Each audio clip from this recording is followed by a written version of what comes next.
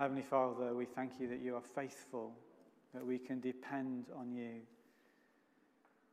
Father, we thank you that you have reached out to us, that you have made us your own, that you've done whatever was necessary, that it's not of our merit in any way,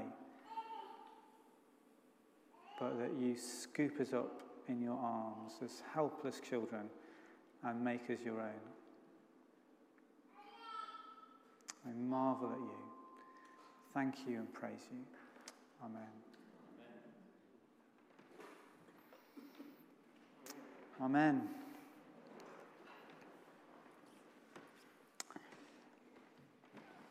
Through the summer, we've been looking at these extracts from the book of Acts and the stories of Paul's missionary journeys.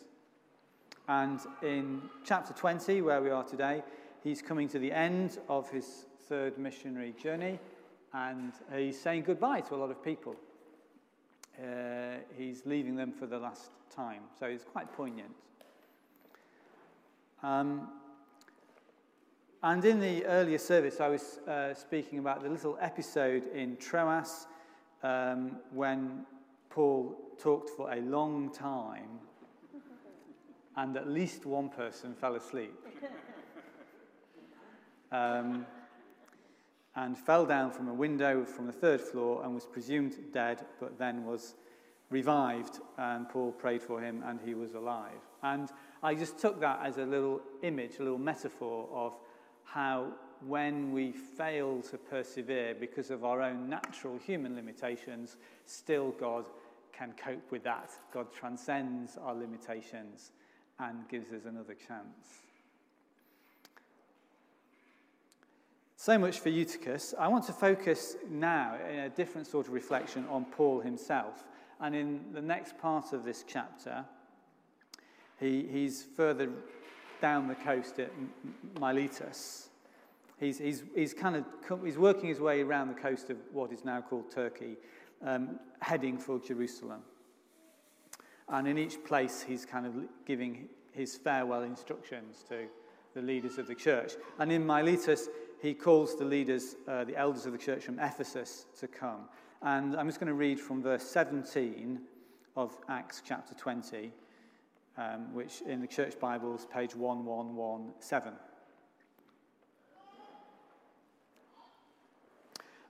From Miletus, Paul sent to Ephesus for the elders of the church. When they arrived, he said to them,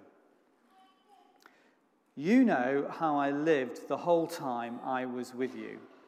From the first day I came into the province of Asia. I served the Lord with great humility and with tears, although I was severely tested by the plots of the Jews. You know that I have not hesitated to preach anything that would be helpful to you, but have taught you publicly and from house to house. I have declared to both Jews and Greeks that they must turn to God in repentance and have faith in our Lord Jesus. And now, compelled by the Spirit, I am going to Jerusalem, not knowing what will happen to me there. I only know that in every city the Holy Spirit warns me that prison and hardships are facing me. However, I consider my life worth nothing to me, if only I may finish the race and complete the task the Lord Jesus has given me, which is the task of testifying to the gospel of God's grace." Thanks be to God for his word. So if you were around earlier on, we've taken Eutychus as our example, and we've encouraged godly behaviour by falling asleep during sermons.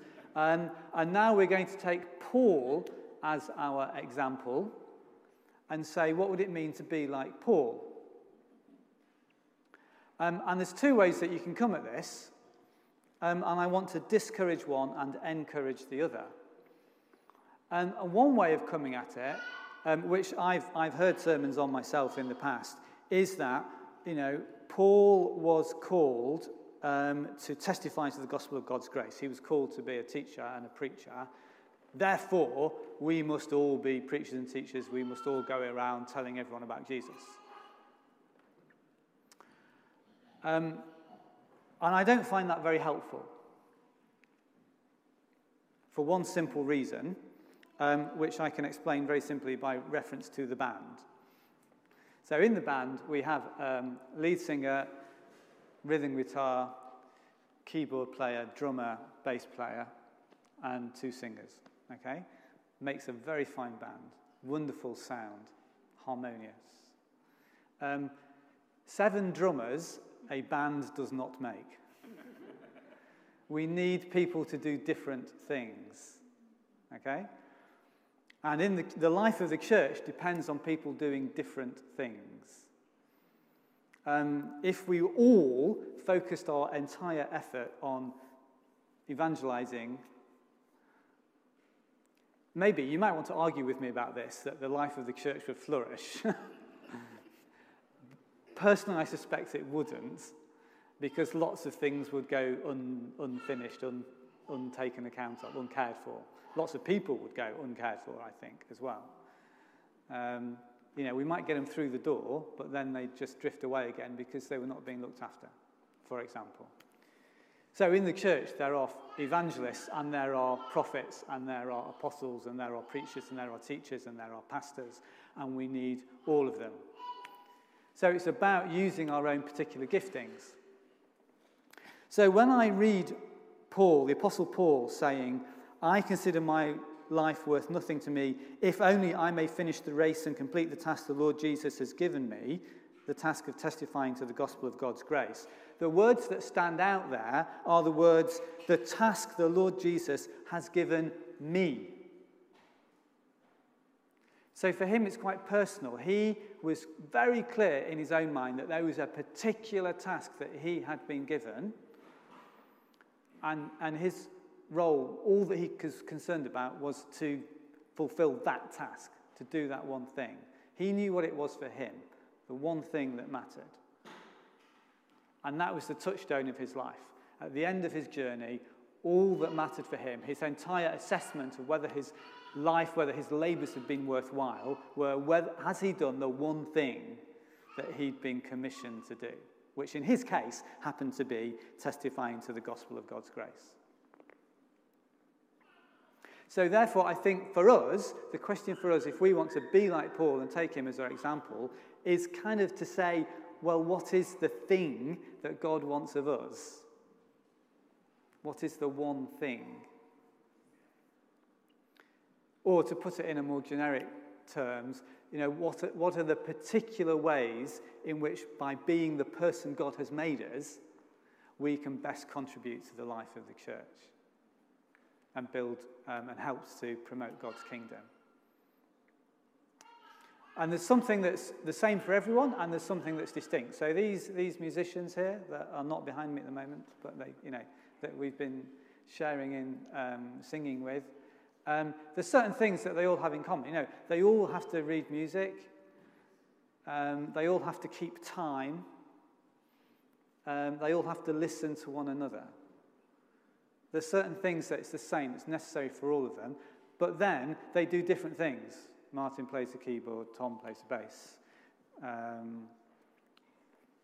Sue, that's embarrassing, isn't it? Oh no. A mental blank there. Sorry, Sue. That's awful. Sue is singing, Graham's playing guitar. Okay? So they've got different roles, but using key generic skills. So in the life of the church, as Christians, as disciples of Christ, we are all called to love others. We all show generosity and forgiveness for other people. We all are called to have faith and hope in God. That's like kind of being able to read music and keep in time. Yeah? But then we do different things. We play different instruments. I'm standing here preaching. Lucy's on the visuals. Richard's on the sound desk. Rob's stewarding. We're doing different things, all of which go together to make up the life of the church. So To be like Paul, I think, means to say, what is it that God has called us to? What's the specific way in which we fit in? Who is the person that God has made us? And I don't know if Frank's still around. Yeah, Frank's here. So I'm sorry to...